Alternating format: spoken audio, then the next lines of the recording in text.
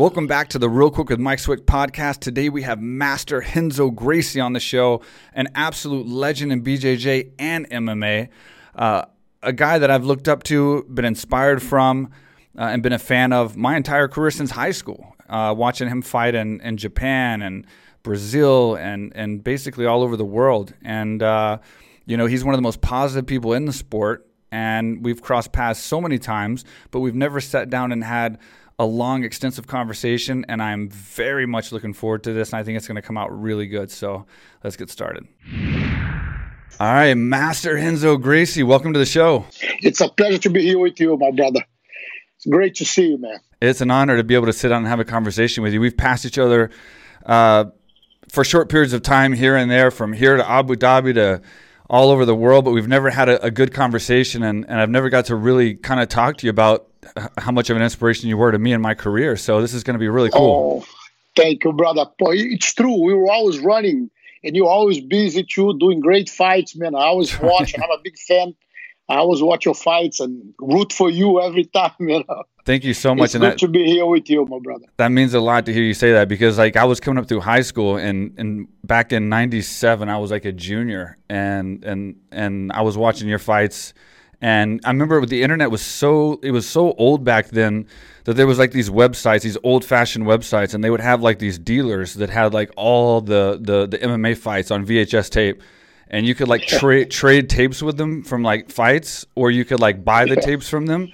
And I'd get these VHS tapes in, and I'd get like Choke and Gracie's in Action and all these old tapes. I have a storage here in the house. The storage is like 1,000 square feet, 1,500 square feet, the storage. Uh-huh.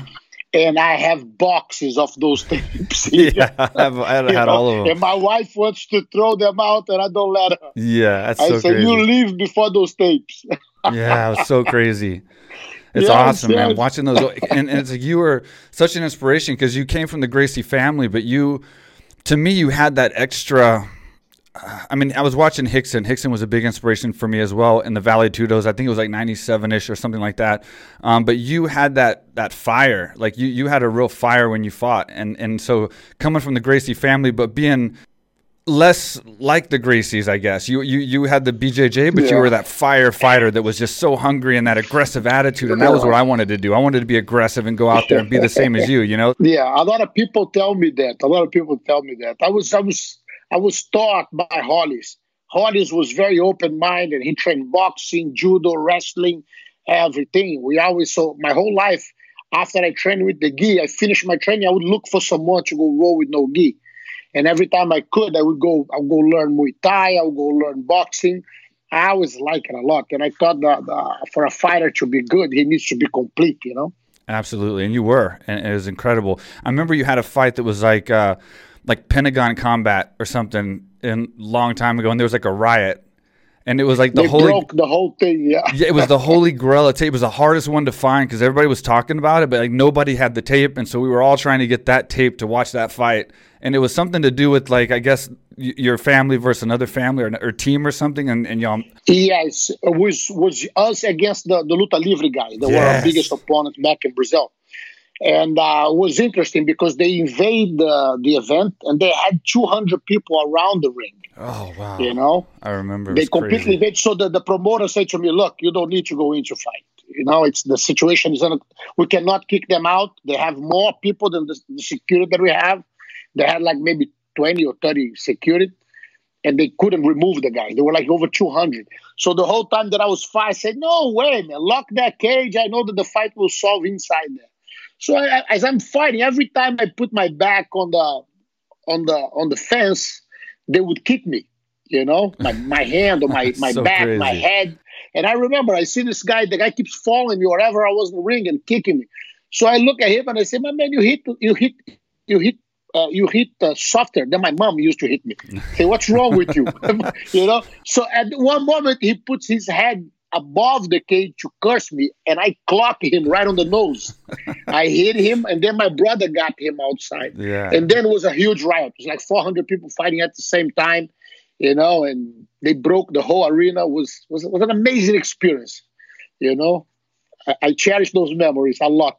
Yeah, that was old school. And then like coming up in America, like, you know, I would see these tapes and see these fights, and I didn't realize how sparsely they were. Like it wasn't a big deal in Brazil. Like when I was coming up and saw you guys fighting in Brazil and watching all these fights, I assumed fighting was huge in Brazil, like it is kind of in America now kind of thing.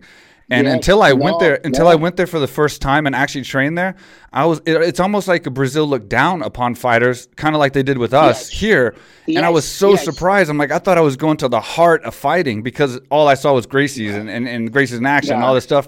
But it was like it was the opposite, and I couldn't even believe that. So how has that changed? You know, considering it's changed in America and now everywhere it's else. a big difference. Now it's for sure the second national sport. They talk about fighting everywhere. They idolize the fighters, and it's a funny thing. It's like you need to shine outside to bring the value to your own country. You know, because Right. back then the same way that the newspapers today go against Trump and go against Bolsonaro, my president in Brazil, they used to go against fighting. You know, they Right. promote soccer a lot. My father was president of the Maracanã Stadium, and I never watch a game. I would go there to see my father and then leave when the game began. You know, I never liked it because I thought it put a shadow over everybody else, all the other sports that deserve recognition. Right. And the press, they were making money out of this, and they completely refused to promote other sports. So fighting was that. But the moment that I moved to America was 1996, and that's when the fighting began to get popular and taking strength and start shining in the United States, in the Emirates, in Japan, and then everything began, you know.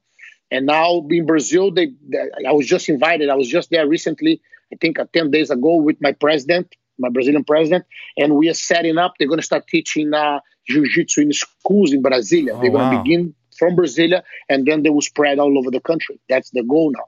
So it's beautiful. So Brazilian Jiu-Jitsu is going to be actually available in schools, like wrestling is in Yes. America. Like a regular incredible. a part of the curriculum. You know, Wow. this already happens in the Emirates, in Abu Dhabi. It already happens in the whole country. Right now, this year, if it wasn't the pandemic, they passed a law that was mandatory from kindergarten to college, and the military and the police. You wouldn't be able to go up in rank if you didn't have a belt in jiu-jitsu. That's how they were making, you know. So everybody will have to train. Right now they have 125,000 people training jiu-jitsu in the Emirates, and they were going up to 250 after this law went through. You know, so it's really growing everywhere. They had jiu-jitsu for the first time on the Asian Games. I think was the same day that I fought in Manila. They were having the games in Asia. Let me ask you a question, because you just mentioned the cops. I am a big supporter of all first responders. I think they're heroes, and I think people turning against them right now, defunding them, I don't agree with. But I do think that there's some bad seeds, there's some bad people, obviously in every area of the world, and also I firmly believe that they're not trained enough. What is your take on that? Because when you watch the latest one with Jacob or whatever, and he could have easily tackled the guy, or I mean, he was holding a shirt. And then he followed him all the way around and then tried to shoot him 7 times. He shot him 4 times. Yes. That could have been easily resolved if that guy had the proper training. What is your take on that? I'm with you 100%. You know, I believe the police officers are my heroes. You know, I admire them a lot, and I'm always on their side. The other day, actually, I saw a situation near my house here. The guy was pulling over, and was more than one guy. It was like 3 guys that he was having to handcuff. I pull over my car right away, and I step out, and I was waiting. You know, if he needed help, I was jumping right in. You know, thank God everything went quietly. But when you look situation like that, for sure, if you realize why people make fun, the cops, all they eat is donuts. Have you seen that? They say that. Why? They don't they are not paid enough. Like they shouldn't defund the police. They should have raised their salary. You know, the other day I was looking here where my city taxes are going for, and 93% of what I pay yearly from my house goes to the school. So with the rest of the 7, they have to take care of the fire department, the city, the officials, and then the police. So it's too little. You know, they have to live in a tight budget, you know, and sometimes they cannot do the right diet and they cannot train proper. Yeah. That's why you see so many police officers, you know, overweight and with problems like that, and without the confidence of managing managing situations like this one that they end up in a shootout, And I believe if they add, I'm right now working with the captain, Brian McPherson. Brian McPherson is one of my black belts, and he used to have one guy in the UFC. We used to have one of his students for the UFC and everything. And we've been working and developing a program. We're going to begin teaching. He's a captain. He used to be a captain of New Jersey Troopers. Now he's a captain at the New York Port Authority. Okay. So our goal is to begin a program with them and then, spread all over the United States for all the police officers, That's our goal. But if they learn how to handle these situations, accidents like that won't happen. I mean, I feel this way, and I know you feel this way. There needs to be at least a combatives, I would say BJJ, but combatives or some type of program for an extended period of time for these police officers. I heard that some of their training is 6 weeks, and you and I were getting, we were going through 12-week fight camps for one fight, and these guys are going through 6 weeks of training to be cops. Yeah. And other people that don't know about fighting as much as we do or agreeing that they need more training, what do you think is the problem? Why don't you think anybody at the higher level is listening to that and putting an emphasis on getting these police officers trained at a higher degree? People on that higher level, you see, America is a very safe place. Now it's been a little different, like New York is a completely different city. Right. The other day, I was driving to pick up a friend of mine right on 47th Street. He was waiting for me on the Diamond District. So as I'm driving, I see this young lady with a very small shorts, holding 3 bags, and she was drunk, so she was wobbling the street. Normally in New York, I wouldn't mind. Wouldn't bother me at all, that situation for her. But for some reason, when I saw the streets, I pull over immediately. I lock my car, but I left my car running. And I went to get a cab for her. I went to her and say, "Excuse me, honey, you know well to walk on the streets around at this time. I'm going to get the cab for you now. I'm going to take care of everything, and he's going to drop you home. He's going to take you home." She tried to get her phone. She almost fell. I said, "Sit here, let me get a cab." It took me 10 minutes to get a cab. There was no cabs in the city, no police cars at all passed by, which was impossible in New York, right, on the beginning of this year. So I finally got a cab. I put her in the cab. The guy charged me $100 to take her to Long Island. I gave him $120 and I said, "Look, knock at the door, put her inside her house. I took a picture of your license plate and I took a picture of you. I'm calling her tomorrow to make sure that she's fine, that everything is good." So they left. I jumped in. This time that I was there, getting a cab for her, 3 times people came and checked my door, tried to open my door, wow, the door of my car that was parked across the street. 3 times, and this never happened before. Yeah. And I would scream at them. They go, I'm sorry, they walk away. Yeah. So they thought that someone forgot the key inside. They want to get the car and leave. So I jump in the car. I go pick up my friend. And when I got him, I said, "Man, what is this about?" It's the first time that I feel uncomfortable. I'm walking here, and I felt this woman was in danger. I could see it. Yeah. And then he goes, "Renzo, the mayor just emptied the prison and filled it up 2 hotels." Yeah. Claiming the COVID danger. He filled up 2 hotels of people from the prison. When I told this to my wife, and he goes to me, "I'm not even walking around the street with a watch on it. I don't put a watch in my wrist. I'm afraid I'm going to get robbed here." So as I told my wife this, in 5 minutes, she sends me a newspaper page explaining who was on those hotels. Who are the people that are on those hotels? It wasn't a regular drug dealer or someone who stole something that ended up in prison. It was only sexual offenders. That's crazy. So he filled it up. Yeah, they called the D2, I think, which is the most aggressive sexual offender.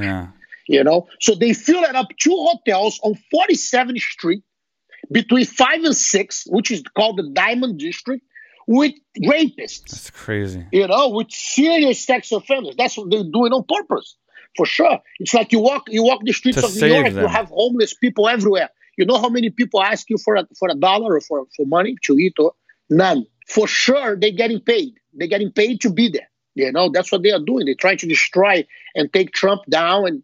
And unfortunately, they attack the police. They attack the police, and they're talking about the funding, putting the police down. The police is intimidated because they can do nothing. Yeah. The other day I was walking the street. There was two police officers. One was a female, And this guy was going off, cursing at them, telling a bunch of things. As I'm coming by, I go, let's show some respect.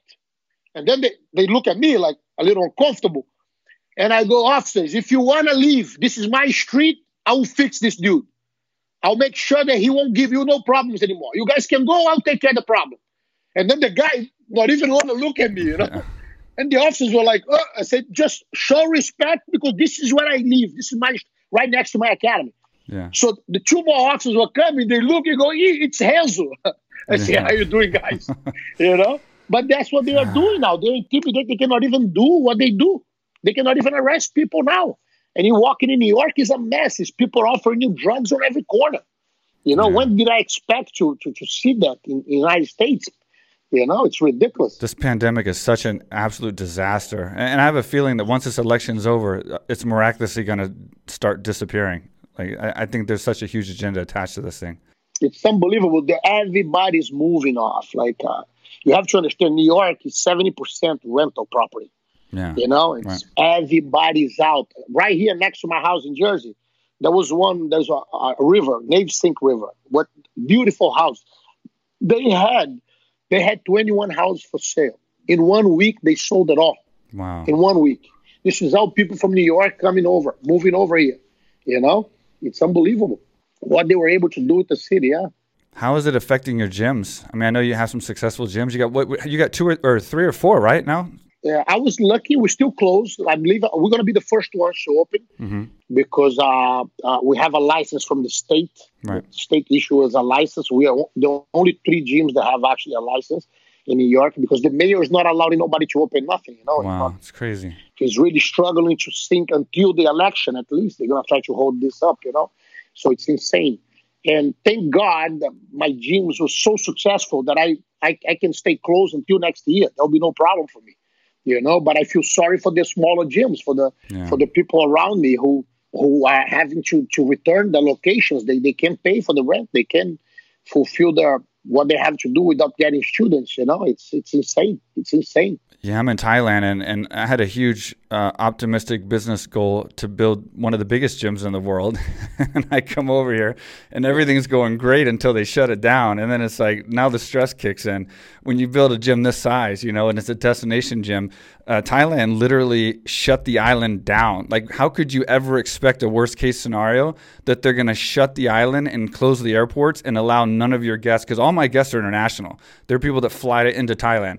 And then they can't even fly in. So like my gym's open now, thank God. At least we're open and we're able to do stuff, and my employees are able to work and get paid. But it's all people that are stuck here in Thailand. So it's like not that many people. And so we're just waiting and waiting until they open. We have no idea when that's going to be. So I'm just holding that weight and just hoping, you know, the sooner the better. The less we lose and the faster we'll get back to, you know, getting back to normal again, because things were going so good up until this thing happened. Insane, this whole situation. Luckily, a lot of my students kept paying the academy. They refused to freeze or to cancel, you know, the membership, even though it was open for them to do it. And they say, no, we got to help you now, you know, until you're up. So right now I have over 300 students paying the academy. Yeah. So that allowed me to pay all my employees. Everybody got their money. All the rents are paid. Everything's paid, you know. Good, yeah. I didn't need to get a loan from the government. So everything was unbelievable. Thanks to the great students that I have too at the same time, you know, and thanks to the funding that I had saved all these years that I've been working. You're a good business guy, and I wanted to talk to you about that later on, but you've done so well for yourself after fighting, and I admire that a lot because you've made such a successful business with fighting or with post-fighting, and I think that's a big issue now with fighters is they make all this money, and some of us didn't make, you know, back in the old days, near as much as these guys that are making all this huge amounts of money now, but it goes fast. It doesn't really matter how much you make. You can spend it fast. And if they don't start investing it. People don't realize. Like Anderson Silva was broke. Imagine this. A guy who made a fortune. Yeah. He was broke. What people don't realize, you have to have an income that will cover all your expenses, your living, you know. And what is a rich man? Is a man who can make more money than his wife can spend. This is a secret truth.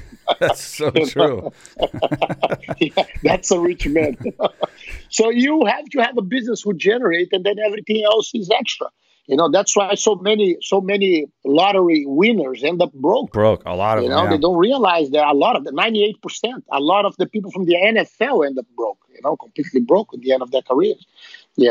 It's insane because you don't realize you buy a house for your family, you buy a house for yourself, you give cars to them. Next thing you see, you have the expenses, you have the taxes, you have everything that you didn't have it. If you don't have that income, and if you realize that their careers last 5-6 years, in the end of that, they have a huge amount of payments to do, and they don't have the money coming in anymore. It's very common. And if you look like in our sports, people are very selfish when they come to that sport. They train just for themselves. They worry about just themselves, and they don't realize. And that was the difference. When you talk about me being successful, my first thing always was the people that I taught jiu-jitsu, the people that I trained, the people that I took under my umbrella to train them to become fighters, like many cousins, many members of my family. And that made my schools grow in such a way. I had 1,500 students, in one of them. I opened another one at Upper West Side. In 10 months, we had 500 students. This is unheard of in 10 months, So the Brooklyn School were doing 450 students too. So we were doing really good. We're talking about over 2,500 students in a 5-mile radius, of students. It's crazy. So so it was insane. So the reality, I was always a good businessman on the sense of running things. I had a bar when I was 16. Mm-hmm. I made that bar get to a point of selling 27 kegs of beer a night. Today, the whole street, I was there recently, the whole street is bar now because of my bar. Yeah, and I went there and I asked if there was someone there that could sell 27 kegs of beer a night. Today, they say impossible. Yeah. There was only Pavel and nobody else. Yeah. Yeah. That was only my bar. Yeah. Yeah, it's all about revenue streams. I mean, because these big chunks of cash, taxes, obviously, then management, then gym fees, then the money goes fast. And the more money that you make at one time, the more you spend, or the more richer you feel. And then that money doesn't last. And then if you don't have those revenue streams set up, and I think a big problem is guys that get a big chunk of money, if they see an opportunity to get a revenue stream of, say, $2,000 a month or $3,000 a month, they think that's not a lot of money. But they don't understand, if they can get that revenue stream from now until forever through a smart business, that's a lot of money. That's a lot of money. It's a lot of security. And then you get another one and another one and another one. And that's the way I kind of think. Whereas I think a lot of people, they just love having this cash because of TV and Instagram and everything else. Now you want to have these big chunks of money, and then you throw it at crazy stuff, and then you run out in a few years. And like you said, people go broke that had a lot of money. Happens all the time. Yes, it's very common. It's very, very common. I've seen too many times, something they do well for a time. And in our business, it's very common. You see, the next thing you see the guy working at Home Depot, to be able to survive. A guy that was making very good money, like a lot of Brazilian fighters were like Anderson Silva was making a killing. Sure. Thank God for his last fight that he could make some money and moved to the United States. Now he's in America. The whole time he avoided, was a guy flying private jets. Like, why you need that? Why you need that? You're talking about $180,000 a flight from LA to Brazil. So much. It's insane. That's so much. But what do you think about these fights going on now? What do you think about Dana putting on these fights and these other shows following with no crowds and keeping the sport alive and keeping these fighters fighting? Like, what do you think about that? I think it's the only option now.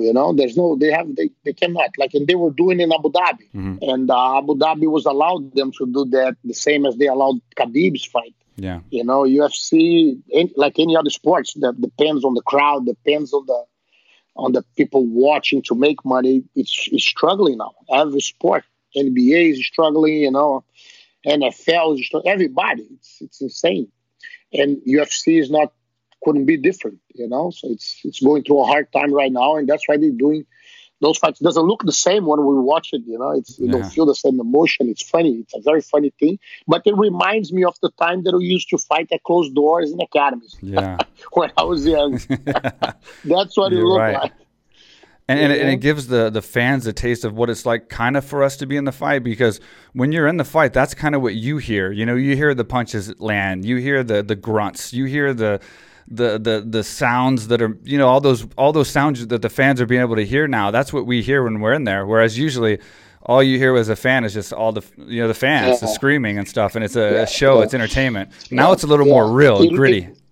It looks like the fights in Japan, in Pride in Japan. The crowd would be completely silent. You could hear someone sneezing on the crowd, like if that happened. You could hear everything your cornerman told you. And only when you did something, they would clap without getting up, without screaming, So it reminds me of Japan, Do you have any fighters coming up with any fights from your gyms?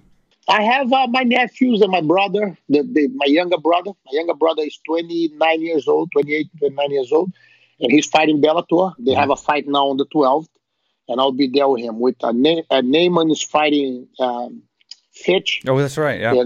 Yeah. And my brother is fighting a guy that he was supposed to fight when they canceled the event in the Mohegan Sun. So it's going to be on the 12th this month, and I'll be there with them. And they're just training normal as much as they can, just probably with less people, I guess, probably, right? A little bit more secure. Yes. Oh, I make it in a way that only the professional guys are training right now. Just a little bit. And it's a funny situation. There was a bunch of guys who got the COVID, and they had like the symptoms of a flu for 4 days, and they were healing. They healed it. And they were training again. And many don't have symptoms at all. It's crazy.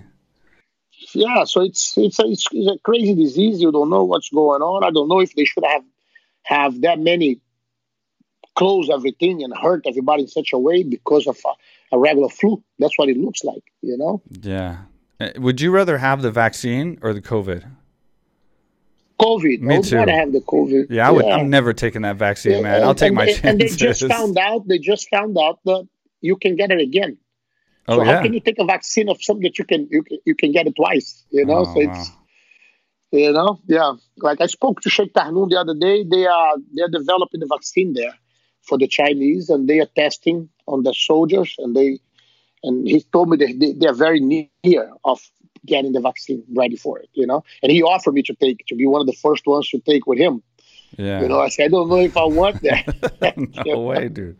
I would rather have the COVID and let my body fight this, We've seen so many fighters pop for it, and I've yet to see one fighter fighting for his life in the hospital. It's you hear of someone popping and not being able to go to an event, and then they're going to the next one. Or I actually know of some that never said anything that actually had COVID during their fight camps and failed the test and then fought through it and then ended up making their fights because they tested negative before the fight. And they never stopped training, and they just went right through it. So it's crazy how that works. It's insane. It's insane. And I was the head of the COVID department on the biggest hospital in Queens was one of my students. Yeah. And one day, this was 3 months and a half ago, he comes to me and say, "We're closing." That's exactly when that boat left New York. The boat they made the campaign hospital in there. Right, there was 1,000 beds, and they attend 170 people. None of them related to COVID, for you to have an idea. And so they left, and at the same week they closed this department of COVID. And the guy said, "I said, why are you closing?" He goes, "We don't have nobody sick. Nobody's coming in." But like in Brazil, they claim that a lot of people are dying. So I go down there. I was down there 10 days ago. And I asked the president, I say, why are they claiming that so many people are dying in Brazil? He goes, Renzo, this is it's a country of poor people. There's a lot of poor people. When they go to the hospital, the guy gets shot by a bullet and died. And the doctors would say to them, look, if you say he had COVID, the funeral, no expenses, everything's paid by the government. Yeah. And the hospital makes extra money. So they go and say the guy died of COVID. Yeah. So, now they went to a study, they found out only 6% actually of all the people that they claim he died had COVID. That's 6% of the deaths, not even 6% of the total COVID people. So that's even less. It's like less than 1% or something. It's crazy. And they're calling it a pandemic. It's ridiculous. Yeah. Like you can almost die of anything more than COVID, it seems like. Literally. Definitely. Yeah, definitely. And because they have this advantage, they had everything paid, the funeral, the transportation, everything, the bills.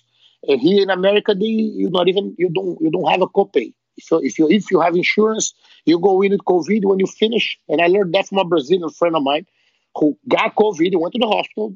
In the end, there was no copay because with COVID, everything was taken care of. Yeah. So that happens here too, in one way or another. They are doing the same. Yeah, it's unbelievable. Considering how you came up old school and you were a trailblazer for the sport and BJJ, but then obviously in MMA as well. How crazy is it how big the sport's gotten and how big these fights are? And now you have your family fighting in these events. And how different is it now for you getting them prepared and them showing up compared to the old days when it's night and day. But what is it like for you, like your perspective on how big it's gotten? It's amazing, man. And to be honest, I love so much our sport that I thought it took too long. It should have been there before, because it's the most appealing sport.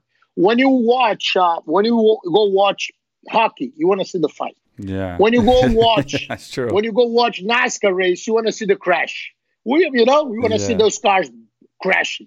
When you go watch American football, you want to see the guy get hit and flying all over the place. Yeah. So the reality, this is what pleases us and entertains us. In our sport, you're going to see that for sure, 100%. Yeah. The only way you could compare, let's say, swimming with fighting would be if the moment that Phelps jumped in the water, they let go an alligator after him. So he had to outswim the alligator and get out of the pool. Yeah, it would be the only way to do it.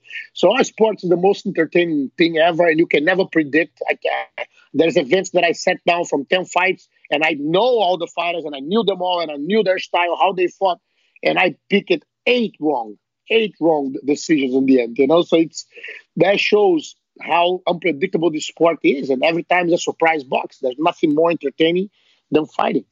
Yeah, it's crazy. I think Dana said it best one time. He's like, it is amazing what you said about how it took so long for it to become so big, because it is such a simple sport to get. Like Dana said it best, I think, because he's like, you can have the UFC or Bellator or any of these fights playing in any country, and you don't have to know the language. You don't have to know, what the commentary is. You can just watch and know what's going on. You can have a good idea, unless it's close, who's winning and what's going on. So it's such a simple thing to grasp, and it's in our DNA. It is amazing it took so long for it to get so big. Yeah, once that door locks, once that gate locks, or once the bell rings, you can't hide who you are inside there. And everybody who's watching, doesn't matter the language, doesn't matter the citizenship, doesn't matter the color of his skin, his religion, he will understand. The one man is afraid of the other. The one man is losing to the other. You can't hide in there. That's I really believe that's the sport of truth, Yeah. And it's exactly that. It doesn't matter. I watch fights in Russia. I watch fights in Abu Dhabi. I watch fights in Japan, in Manila, everywhere I went, it was the same. I felt like I was at home. That's the thing, Let me ask you, what's your most memorable, best win and most memorable win or performance in BJJ and in MMA? What are the two wins that stand out the most in your entire career? I know you had a long one, so it might be a tough question. Yeah, I believe it will be the next one. That moment that I didn't leave yet, the moment that I still don't have, and I'm fighting again. I'm fighting until the end of this year. Really? I just went to Brazil to have a match in the academy with Walid Ismail, and he chickened out. He didn't show up. We had set up to fight in the academy, and whoever wins will have the rights of the footage. And he disappeared. He didn't show up. Wait, you went to Brazil to fight Walid Ismail? Yeah, last week, 10 days ago. And then the winner was going to have the rights to be able to have bragging rights to the footage and put it online. Yes. And he didn't show up? He didn't show up. He chickened out. You're such a fighter, can man. You believe it? You're such a fighter. He was challenging me. He was talking a lot on the internet.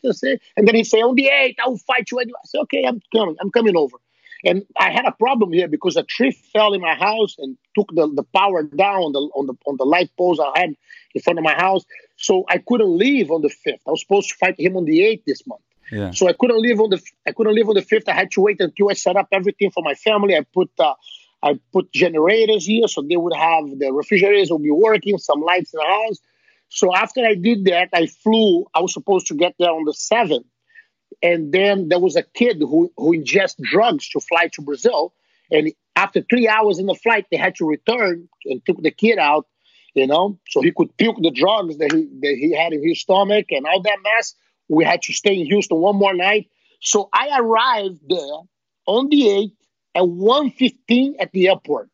My flight was supposed to be at 3:30. I jumped in a cab, went to my mom's home, took a shower, ran for 20 minutes, and did some shadow box, went straight there to fight him, and he didn't show up. So you actually made it on time. Believe. You actually made it, and he wasn't there still. I made it 3:15. I was there. 3:15. I was there. How did you tell? I was 15 minutes earlier. Did anybody know about this? How do I not know about this? Was this? Oh, it was mostly in Brazil. They were talking a lot in Portuguese. It was everywhere. Then a wife came to ask, "What's going on between you and Walid?" I say, "I'm gonna get him. I'm gonna get him." Can I ask you what the rules were? It would be the old style, bare knuckle, like we used to do. Wow. Like you did the whole life, and he didn't show up. I couldn't believe, So this is like I told you, is the memory that he didn't give me. That I'll be angry at him forever because of that. He promised that he'll be there. They will fight. He was in shape. He was calling me chubby, and I was posting on the internet pictures of me, old pictures that I was overweight. On purpose. Yeah. And then I was in the best shape of my life now. I couldn't feel better. I was beating all the kids that I was rolling with and I was training with. I was looking to put my hands on him. But it didn't happen. But for sure, I'll be fighting until the end of the year, at least once or twice. Since I'm in shape already, I'm gonna keep training and I'm gonna go have fun. I'm 53 now. My last fight was when I was 51 in Manila against Yuki Kondo. Yep, and won. Yep, I remember that. Yeah, it was an unbelievable experience, So I'm the Gracie who most fought. I'm the Gracie who fought the oldest. So you can't beat that. I have to set standards for the new generation so they can follow. I mean, you look great right now. But you feel okay and everything at your age? Not one injury. I don't feel tired. I'm working out the whole day, the whole time with my son, with the guys at the academy. And when I roll, I feel actually better than before. Wow. It's amazing. And there's no talk of any opponents or anything? Not yet. They talk about Sakuraba, Oh, that'd be interesting. When I fought Kondo, I was supposed to fight Sakuraba. Mm-hmm. But I don't know. Anybody they choose will be great. I can, I love to fight and I love to test myself. You talk about fights in the past. I love when I fought Oleg Taktarov. It was a big challenge, Yeah. He was a heavyweight, and I was 155 pounds. Yeah. Almost 160. So it's, him, Maurice Smith was a great match too. I never had a bad day when I stepped in there. It was always a good day. I'm looking forward to seeing you get in there again, man. You seem like you're pumped up and you're ready, and you seem like the same you as always. It's crazy that you're in your 50s. That's crazy to me. Yeah, man, I love it, and I can't wait to be back in there. I can't wait. And I already telling my grandson. I have a grandson, 5 years old, Roman, and he loves the fights. And he always tells me, I say, "What are you gonna be when you grow up?" He goes, "A fighter." I say, "Yes." Of course, yes. There's two things that he say: a fighter and a police officer. That's the two things he says to me all the time. And he loves to watch the fights with me. When there's fights, we sit down and he pushes me. Look. When the fight gets good, he pushes me to see it. So I can't wait to take him to one of my fights. Hey everyone, I'm going to take a second to thank our sponsor, AKA Thailand, the world's premier luxury training resort here in Phuket, Thailand. As of the taping of this podcast, if you watch this podcast, you're probably sick of hearing this. I'm so sorry. I'll make this as quick as possible. As of the taping of this podcast, we are still offering a 30% off special for all group training classes. You can go to akthailand.com.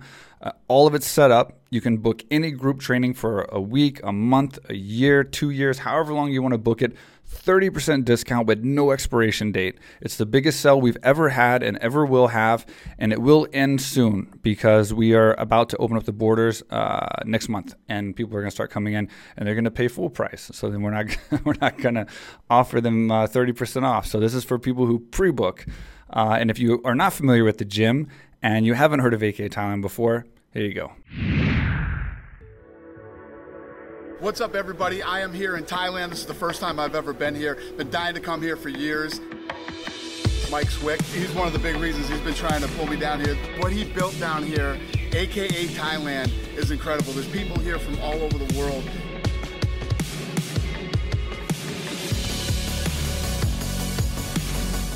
You can train mixed martial arts here, jiu-jitsu. They have weightlifting, they have cardio, and obviously they have Muay Thai, boxing, everything.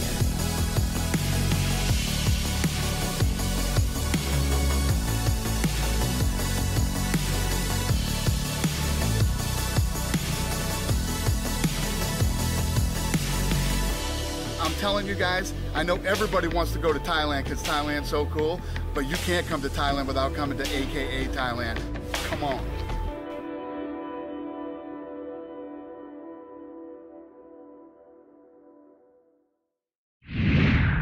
You know, I had Matt Serra on my show a while back, and then I recently had your manager, Ali, actually my very last episode. I just posted it yesterday.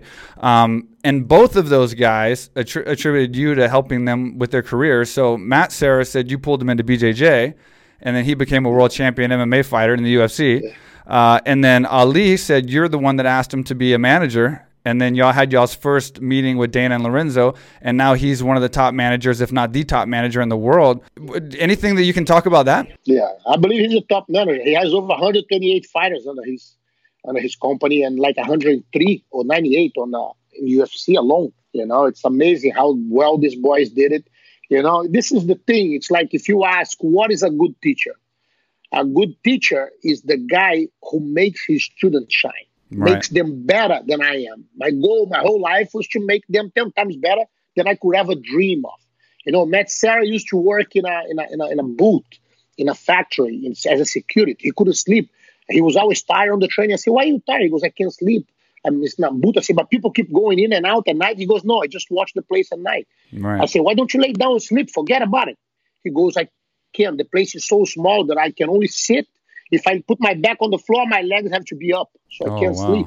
I said, "Man, forget this. Come to work with me here. Let's begin helping me at the academy, and then we make matters meet, and then we make it happen." And that's exactly what happened. You know, and when he got his black belt, I used to have this school in Long Island. I left and left for him. He began teaching all the guys and opened his gym. And today he has a very successful business. He runs a very good business, you know. And I'm very proud of him. Same as Ali. Ali, I could recognize that he always trying to help people, you know, especially our fighters. We didn't have a manager, actually. So when I went to sign up with the UFC in 2010, I said, "Ali, come, you're going to be my manager. You're going to make some serious money." Now, he made, back then, he made $42,000. You know, he was happy as hell. Yeah, I bet. So I was able, I could get him back. And then I put him to be the manager for Frank. And from that, he went. He was very good at this. You know, he works very hard. And today he's the number one manager in the business. I mean, I can tell from Matt Serra, his work ethic, and I know him a lot better. For Ali, I just had him on the podcast, and so it's just talking to him, you know, from his perspective, but from your perspective, because you know him very well, what do you think it is that made him so successful? Because like I asked him, he has so much trust and so much loyalty from his guys. And then obviously from you just saying, "Hey, be my manager," and then he just says, "Okay," and goes to the UFC and then just does it and then becomes what he is today. What do you think it is about him that really made him? And did you see that? I said how he should work. Mm-hmm. What's the biggest difference between Ali and all the other managers? The managers get paid when the fighter fights, when he signed the contract, whatever happens. Any money comes into the managers and then goes to the fighter. Right. I made the opposite. I say, from now on, you don't touch one dime. The money goes to the fighter pays you after. Mm-hmm. So it was like that he began with Frank Edgar. I remember after every Frank's fight, he would come and get the train to come get the money, to get the check from Frank at Frank's house in Toms River. Mm-hmm. Like an hour and a half from the city. Yeah. So that was the big difference. That's why there's no gray areas, because before I was hearing about managers taking the money that was returned from taxes from people, you know, scamming fighters all the time, a bunch of Don Kings. So our business were becoming like Don King, like boxing. Right. So I set the standards for Ali, how he had to work. And then I had all the contacts. I put him in contact with everybody. Now he's going to help One a lot. He's working with Chatri at One. So for sure, we're going to see a lot of his fighters joining One FC, you know, One Fighting Championship and everything, because I set up in ways that he can be dishonest. He can, you know, he has to defend the fighter. He has to work for the fighter. That's what he's proposing to get paid for. So he has to do it. And it was perfect. Look how fast he grew and how efficient he became, you know. And now he has a whole team working, and he's able to afford a whole office, and he's doing great. Yeah, and I seen him in action because I was sitting next to Justin Gaethje like a while back before Justin was like as big as he is now. He was coming up, and I remember that he needed something, and Ali was sitting next to him, and Ali was just like on it. I mean, he was on the phone, and he was like, "Let's get this here," and boom, boom, boom, boom, boom. And I was just thinking like, man, we didn't have that like back in the old days, you know, like we didn't have guys that like took care of us like that. And so I knew then he was a little different. Yeah, I specified for him everything. I remember the first meeting I had with Dana. That's the one that he came, you know, and And I remember we sit down, he goes to me, Renzo, you can't say nothing. You can't talk. I'm going to do all the talking. I say, no problem. So I called Dana before and I say, look, Dana and the Fertitas, I say, look, I'm going to bring this kid. He's new on the business, but he's very good. He's going to end up being good at this, and he's going to work with you guys a lot. Let him talk whatever he wants. Don't take nothing serious after I give you a call and I close with you over the phone. So they say, okay. We walk in, we're talking, and after 20 minutes of meeting, he looks at Dan and goes, a lot of people say you are a prick, but I kind of like you. Then I was red. Look at me and goes, Renzo, only for you. Only for you. And today they're great friends. Yeah. They're great friends today. That's incredible. But it was funny. Yeah. That was the first meeting. And he could barely speak English. Yeah. His English was extremely poor, He's much better now. Yeah. That's a good story.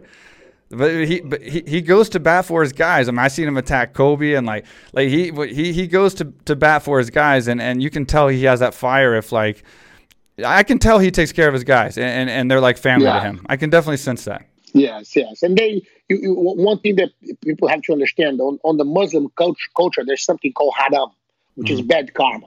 Right. So every time I was putting him on that business, I would tell him, look, only do what is right.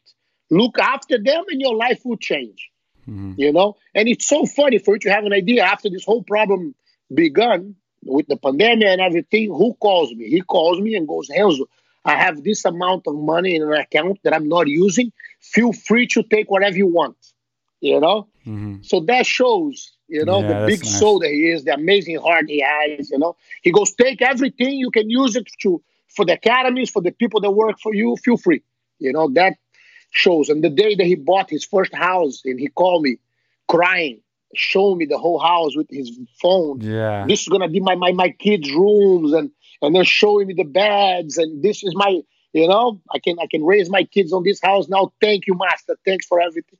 So this is priceless, brother. This is what we take from life, and I'm glad I could help amazing people like Ali and Sarah and many others who are around me all the time. I have to say, man, because one thing, I haven't sat down and talked to you for this long ever, but we've had short talks here and there, and we've hung out here and there. But it's like you have such a positive energy about you, and it's like even earlier when we talked, and now, and like it's just like you have such a positive energy, and it's hard to not be in a good mood when I'm around you and when I'm talking to you. And I think that's such a great attribute to have. That's some Dale Carnegie stuff, and like. I just have to tell you that, man. It's such a relief to. I enjoy podcasts like this to be able to talk to somebody with such positive energy because I think it's so contagious in a good way versus negative energy so contagious in a bad way. And I think that's probably a huge reason why you influence so many people. It's so true, man. And a lot of people come to tell me that, I have a lot of things that I don't mention, I don't talk about. I have a lot of people that call me and say, Renzo, I was thinking about killing myself. But when I start hearing you, I quit. I want to thank you for that. You know how many messages like that I got? How many? So and thank God I'm like this and I can help people, I had one guy that called me telling me that he was killing himself. I want to kill myself. I'm just letting you know to say goodbye to you because I couldn't leave without saying goodbye to you. I said, man, and he promised me a sword. So I said, well, what about the sword that you told me that you're going to give me, a samurai sword? I'm supposed to meet you and get the sword from you. And this was over Twitter or Instagram, a message. And then he goes, no, I will leave it here and I put a note so they deliver it to you. I said, no, you know that a samurai sword has to be delivered in hands. You can't send to somebody else. And he goes, Renzo, not even you will be able to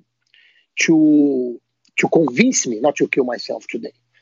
And I say like this, so can I ask you a favor? Then, since you are going, can I ask you a favor?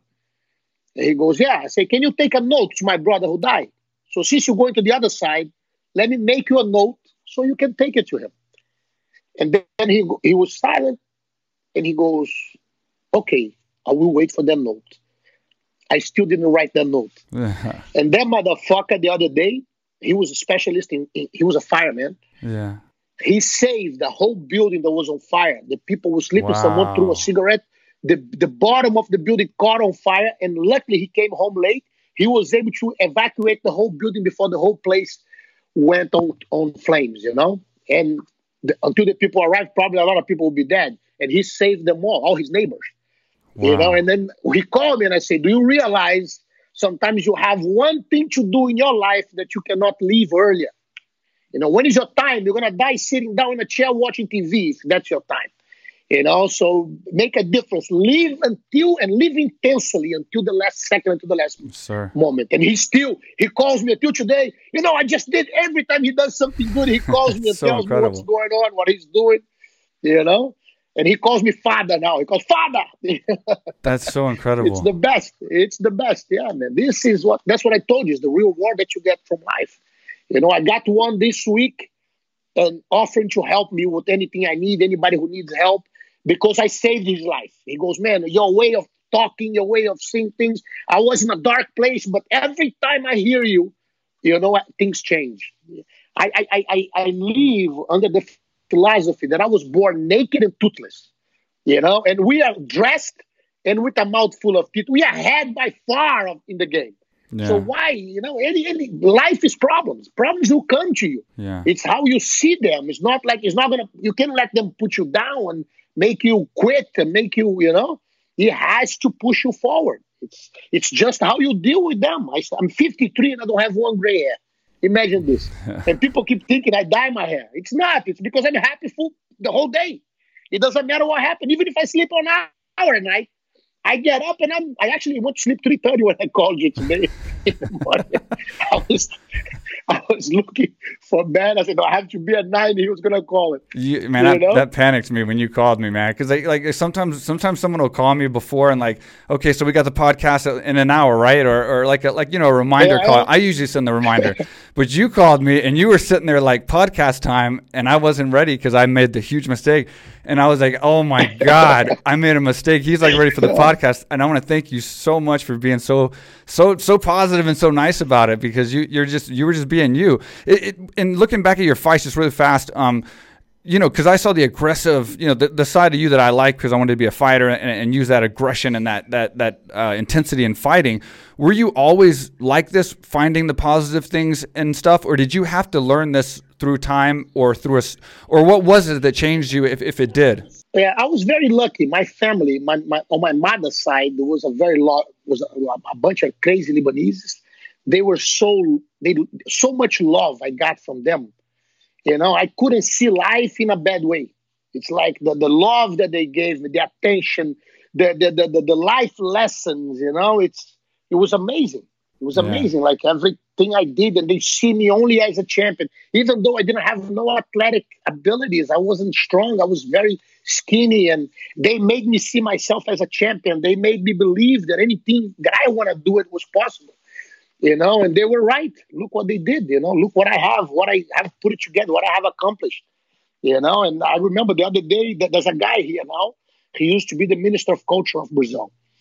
And when the president of Brazil made me an ambassador of tourism for Brazil, he went to look and to see who I was. He didn't know. He heard about the Gracies, but he had no idea. So he went to make a research about me. Mm-hmm. After 6 months, he called me and said, look, after studying you for 6 months, I realize you are a unique individual. I want to write a book about you. I say, no problem. How are you going to do it? I say, I'm going to move to New York and be there with you for 6 months writing the book. Interviewing all your friends, all the people connected to you. And, he finished the interview with my mom yesterday and he called me right after. He called me yesterday. It was almost midnight. And he goes, now I understand why you are the way that you are. Your mother is amazing.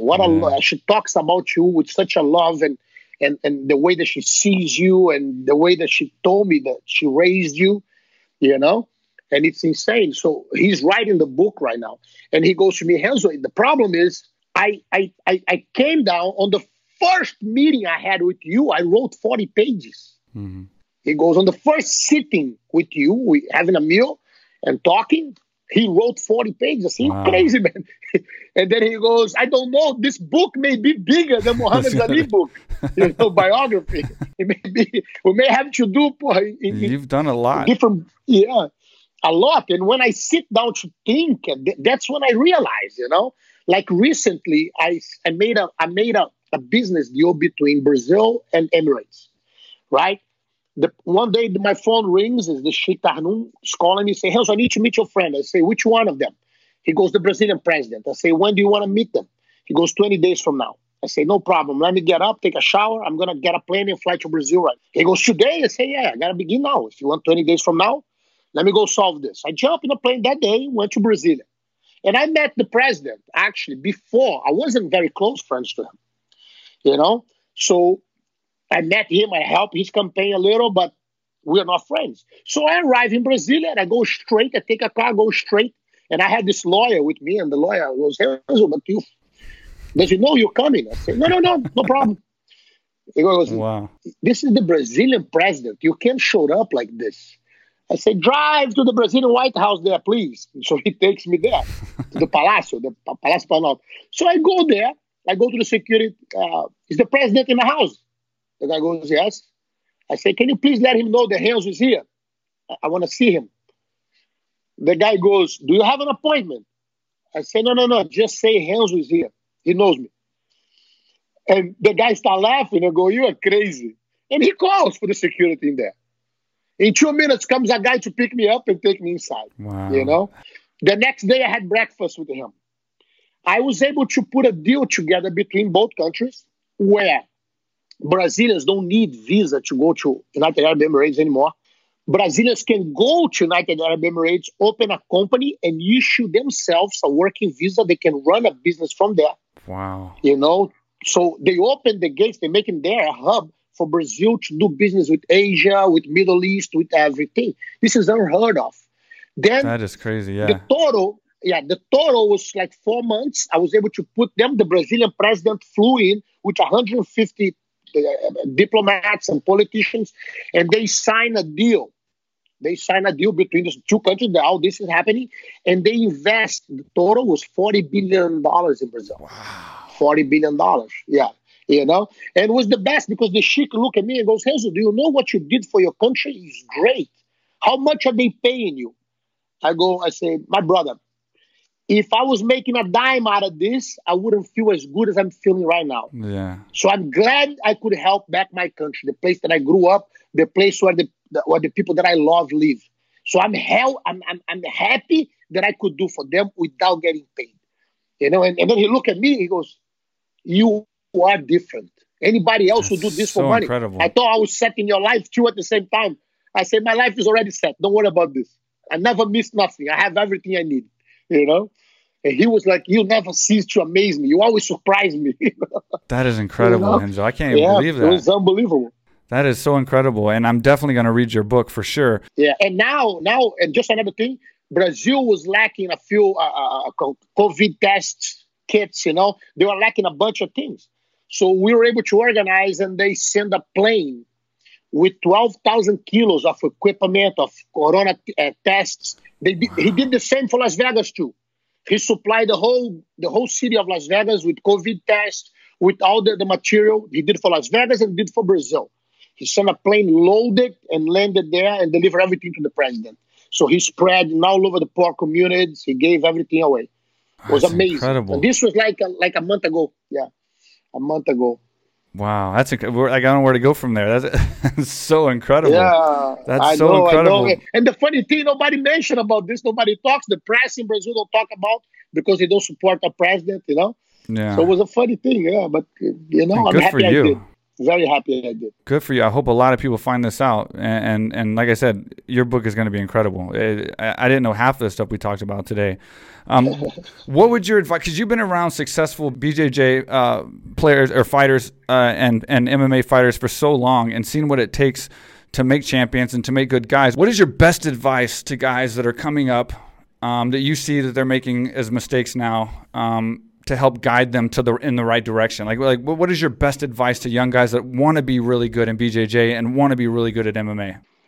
The most important thing ever is to know that you are always a white belt. Always think humble. Like you are a white belt.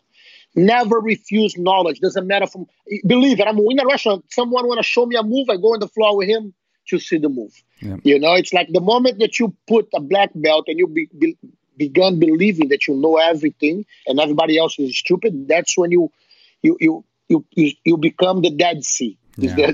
Is the sea, the water only comes in, the salt just comes in and nothing goes out. Yeah. So, you know, it's like you have to be always open for knowledge. You have to be always open for the other people's way of seeing things, because that may improve you a lot. The other day, the guy, I was teaching a class of only for black belts, and then they look at me, they go, how they didn't think that before? How I didn't, because they don't realize they close themselves and they believe what they know, it's enough. They know everything. And when you do that, and it's a funny thing, because I have a huge problem to even save the name of a submission or a move. Mm-hmm. I have a huge problem with that, because if I believe you name it and you put a label on it, you can change. You can adapt, you can improve, you can grow. It's a funny thing. And sometimes people can be, how do I do this guard, this donkey guard? How do I do? I think you got to show me. I don't know what that is. I don't know the name of nothing. I know choke from the side, choke from the back, choke from the mouth. That's how I call it. It's a funny thing. But so the most important, never close your mind for knowledge. I have the other day, a guy came in my academy, and when I arrived, he was in a wheelchair. Oh, wow. I'm coming, I see him in a wheelchair with a gi. I said, my man, are you training? He goes, yeah. I said, sorry, we don't have an elevator. I got him, I put him in my back, and I went up. You know who was there? Marshall, Elliot Marshall was there. Elliot Marshall, okay. And he was there to do an interview. He filmed. He posted somewhere. He filmed when I arrived with this guy on my back. Wow. And I said, hey, Elliot, I'm sorry, I didn't know you were here. So I put the guy on the mat. I said, man, go change. I got his wheelchair. Somebody else brought his wheelchair. He went to change, and then we trained. And it was amazing, because for the fact that he doesn't have the use of his legs, he works in different leverages to finish, to apply submissions, to apply chokes, to apply. And I want to learn from him, because imagine if I can do what he does, having my legs. Right. And it was an unbelievable experience. So I have two guys in wheelchairs that are always teaching me moves, those two guys. One is Brian Freeman.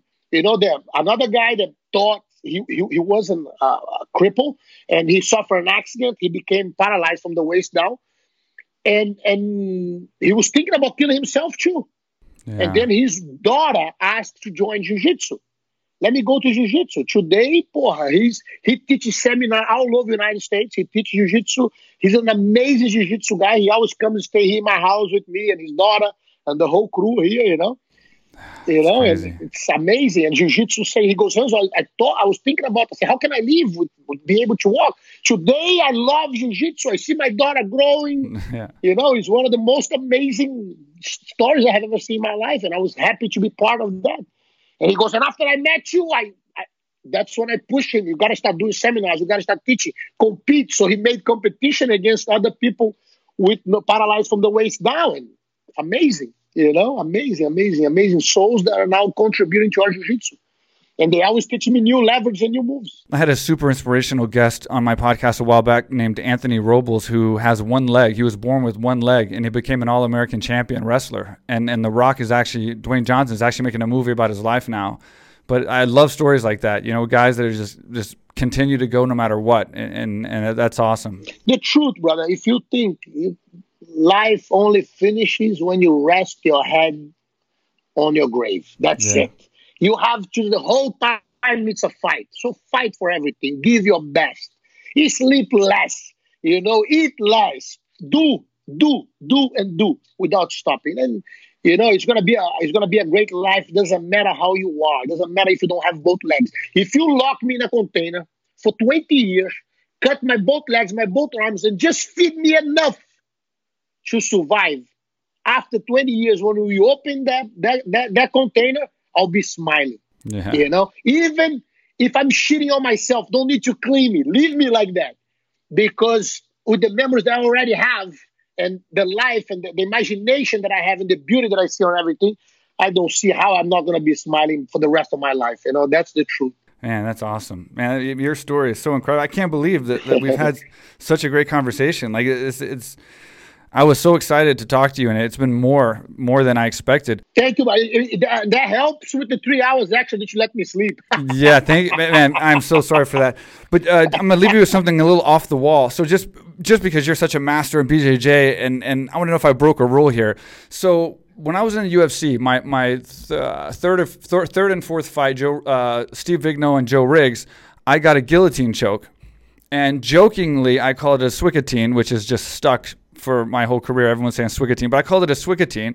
And you would be surprised at how many BJJ guys sent me messages, and they were so mad at me for calling it a Swicotine, even though I was just joking. Did I break a rule with BJJ? Like, can you not change the name of moves? No. I'm just so wondering. A lot of times you have to understand. Let me tell you one thing. You know Darcy Choke, right? Right. Darcy Choke. I got caught in one and I lost a UFC fight, by the way, to Thiago Silva with the Darcy Choke, by the way. That's a sensitive subject. Oh, it's a beautiful move. Unbelievable. We made that move at the academy. You know, we were working on it. It was a variation from the regular Armin guillotine that I developed back then on the Pride 1 and Pride 2. That's what I used. And I remember Joe Darcy was a kid that came train with us. He was 16 years old. Very talented kid. Today he's a police officer in Long Island. He has a school in Long Island. Oh, wow. And I showed him the move. Oh, I taught him the move. He became very good at it. Then he went to train with a very famous fighter, and he finished the guy many times with that. So then they named it the Darcy Choke. He showed them how it was, and they named it Darcy Choke. So then the move became very famous and very known. So Darcy one day comes to me and goes, Renzo, I feel bad. I say, what? He goes, they named the move after me when actually you taught me the move. You made it. I remember when you were making this move, and you taught me, and they name after me. I say, my brother, the good teacher, the real good teacher, he don't have students. He has leaders that he trains them. Yeah. And he has a real good jiu-jitsu student will have moves named after his students. So I'm very happy. It's actually your name, not mine. I'm very happy. That's so cool. You just fulfill my dream as a good teacher. You're just showing that I'm a good teacher. Yeah. So the reality, some people are going to get offended with anything. I was just hoping my joke didn't come across as like disrespectful to the BJJ community, because it was just a joke. Never, brother. It's like I always joke with Khabib. Yeah. Remember the first time he fought, he had a shirt. If it was Zizi, if Sambo was Zizi, I would call it jiu-jitsu. I remember that. So the first time I met him, I said, if jiu-jitsu was Zizi, I'll call it Sambo. So we start laughing, And I say, I'm going to make that shirt for you to wear it next. Yeah. And we start laughing. Hey, so you never forgot. I said, that was brilliant. I said to him, that was a beautiful shirt. I wish I had one. Yeah, that. I remember that shirt, actually. So normally, what happens a lot is people who don't do, people who don't put their hearts out, they want to create rules to limit you. Well, my brother, you can call my Armin guillotine that I love my whole life. You can call your name and I'll be happy. Yeah. I would love to see you use it and do it. That's the reality. But people who don't do, they want to criticize everybody. And today with the internet, everybody has a voice. So it's, you'll be amazed the number. I was called a Nazi. I was called a Nazi, even though I don't know if you saw recently, there is a peace treaty between the United Arab Emirates and Israel. They just had the first flight this week. I didn't know that. They just had the first flight. Now the company has a base in Abu Dhabi. Oh, wow. The Israeli company has a base in Abu Dhabi. It was unheard of for years. Now it's the first time. And I was part of this on the past 20 years together with Sheikh Tahnoum. I could watch. I was sitting on meetings with them and seeing how he made it. And I remember 22 years ago, like he's talking about money, and he's a very rich guy. And I say, man, you don't need money. What you need is to write history. And he looked at me and say, you are here not to make money, to make a better business deal. You already have the money. You have to create good history to leave for your kids, for your grandkids, for future generations to learn from you, to talk about you. And now he called me and goes, Renzo, here, history. The peace treaty between both countries, and they are working. A lot of the Israelis are moving out of the Palestinian areas and returning their land, and everything was organized and done by him. It's and again, I believe jiu-jitsu changed him. He's a black belt. He's one of my black belts, an amazing soul. Look what he has done for jiu-jitsu, for the sport, for fighting. He helped, people don't know, he owned 10% of the UFC. He helped UFC a lot. Only I know how much, and we have what we have in the UFC today, thanks to him too, because UFC was going through some hard moments and he made a huge difference, and now he's doing exactly what I told him, teaching jiu-jitsu to him 22 years ago. History, go change history. make good things, live good things, you know? Yeah. And I hope, and I always tell him, I hope you come to my funeral and I don't have to go in yours, because one of those two are going to miss the other. Yeah. So I hope you come to mine. I said to him. God, so much influence from you, man. It's incredible. It's so incredible. Yeah. And it's a funny thing, because I keep remembering little things that I forgot. There was another reporter. They used to do a job like you're doing now, very famous one. He called me too and said he was going through a hard moment, or a hard time in his life, you know, and he called me saying that he was killing himself that day. I was on my way to the city to go train, you know, to go teach and train. I said, give me 5 minutes, I'm calling you back. Boom, I hang up, call the academy and say, there's someone there to teach. I can't teach right now. They said, no problem, we got somebody here. I think John was taught the class, John Donna. So I call him back and I say, my man, before you go, let's have a beer. Enjoy at least one last beer, and then you can kill yourself later tonight. I went to meet him. He even had what he was going to take. Wow. He already had in his pocket. Yeah. Oh, I get there. In the end, one beer turned into 10 beers. In the end, we're looking at a jiu-jitsu position, laughing, joking. I help him with a few things that he needs to fix. I help him with that. Motherfucker still alive today, calling me all the time, calling me and telling me jokes and telling me things. You know, it's an amazing soul. He was a very famous reporter from our MMA scene, you know. And today he's running. He's happy with his family. Everything is good, and he's alive and well. He called me actually this week to bother me a little bit, you know. Well, I got your number. To tell him that everything's fine. I got your number, so if I get depressed, you're going to be the person I call 100%. Call me, and I'll be there. 100%. I'll be there in a heartbeat. We go break a bar, get drunk, you know, make fun of others, and and laugh. But it's a funny situation, you know, and it's amazing to have changed lives like this. It's incredible. This is unbelievable. All these stories, it's so crazy. And since you mentioned Khabib and that fight coming up with Justin Gaethje and Khabib, what do you think about that? What's your breakdown from your perspective on that fight, the big super fight with Khabib and Gaethje? It's going to be a very interesting fight. Khabib is a grinder, man. I never seen nobody train like he does. He trains a lot. He's a very he's a very strong religious Muslim. You know, he doesn't drink. He prays every day on time. He follows everything by the book. You know, he's a very good heart guy, and he loves fighting, and he trains. And it's going to be a tough match for Gaethje. You know, Gaethje has to be careful, because if you let Khabib put your hands on you, he grinds you until you're exhausted. You know.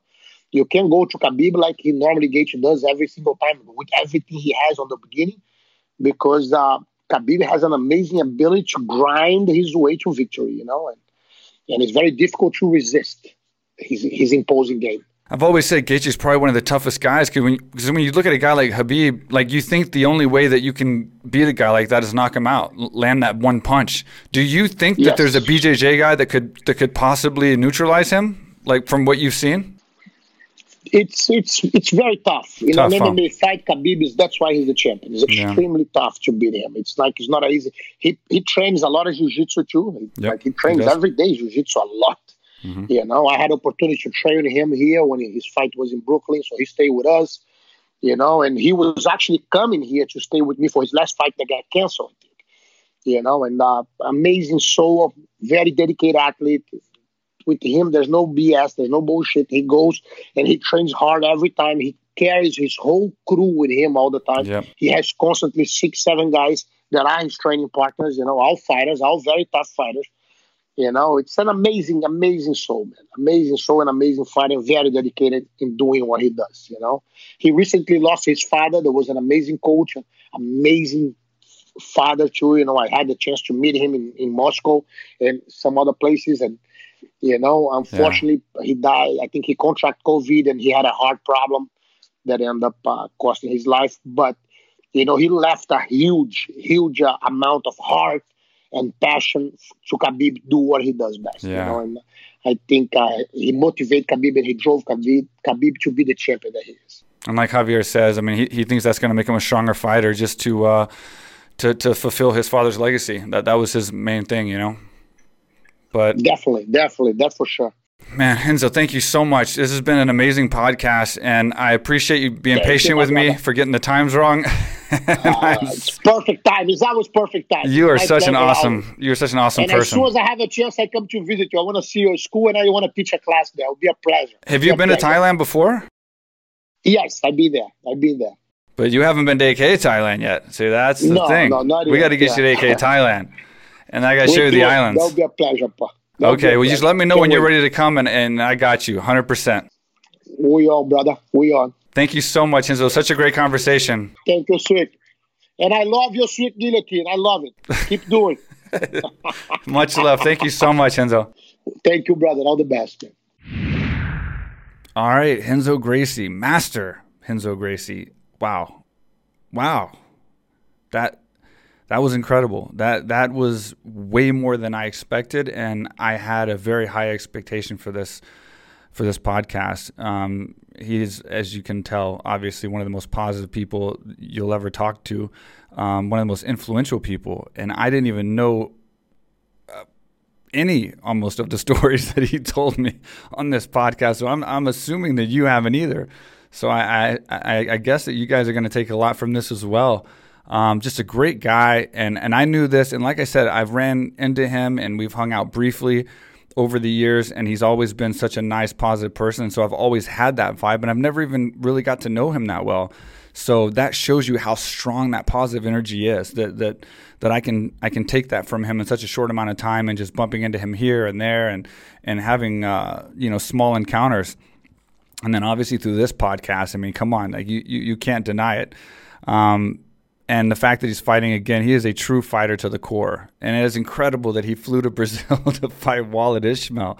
That is incredible. And nobody knows. It's not like he did it as a publicity stunt. Of course, he would have posted the video.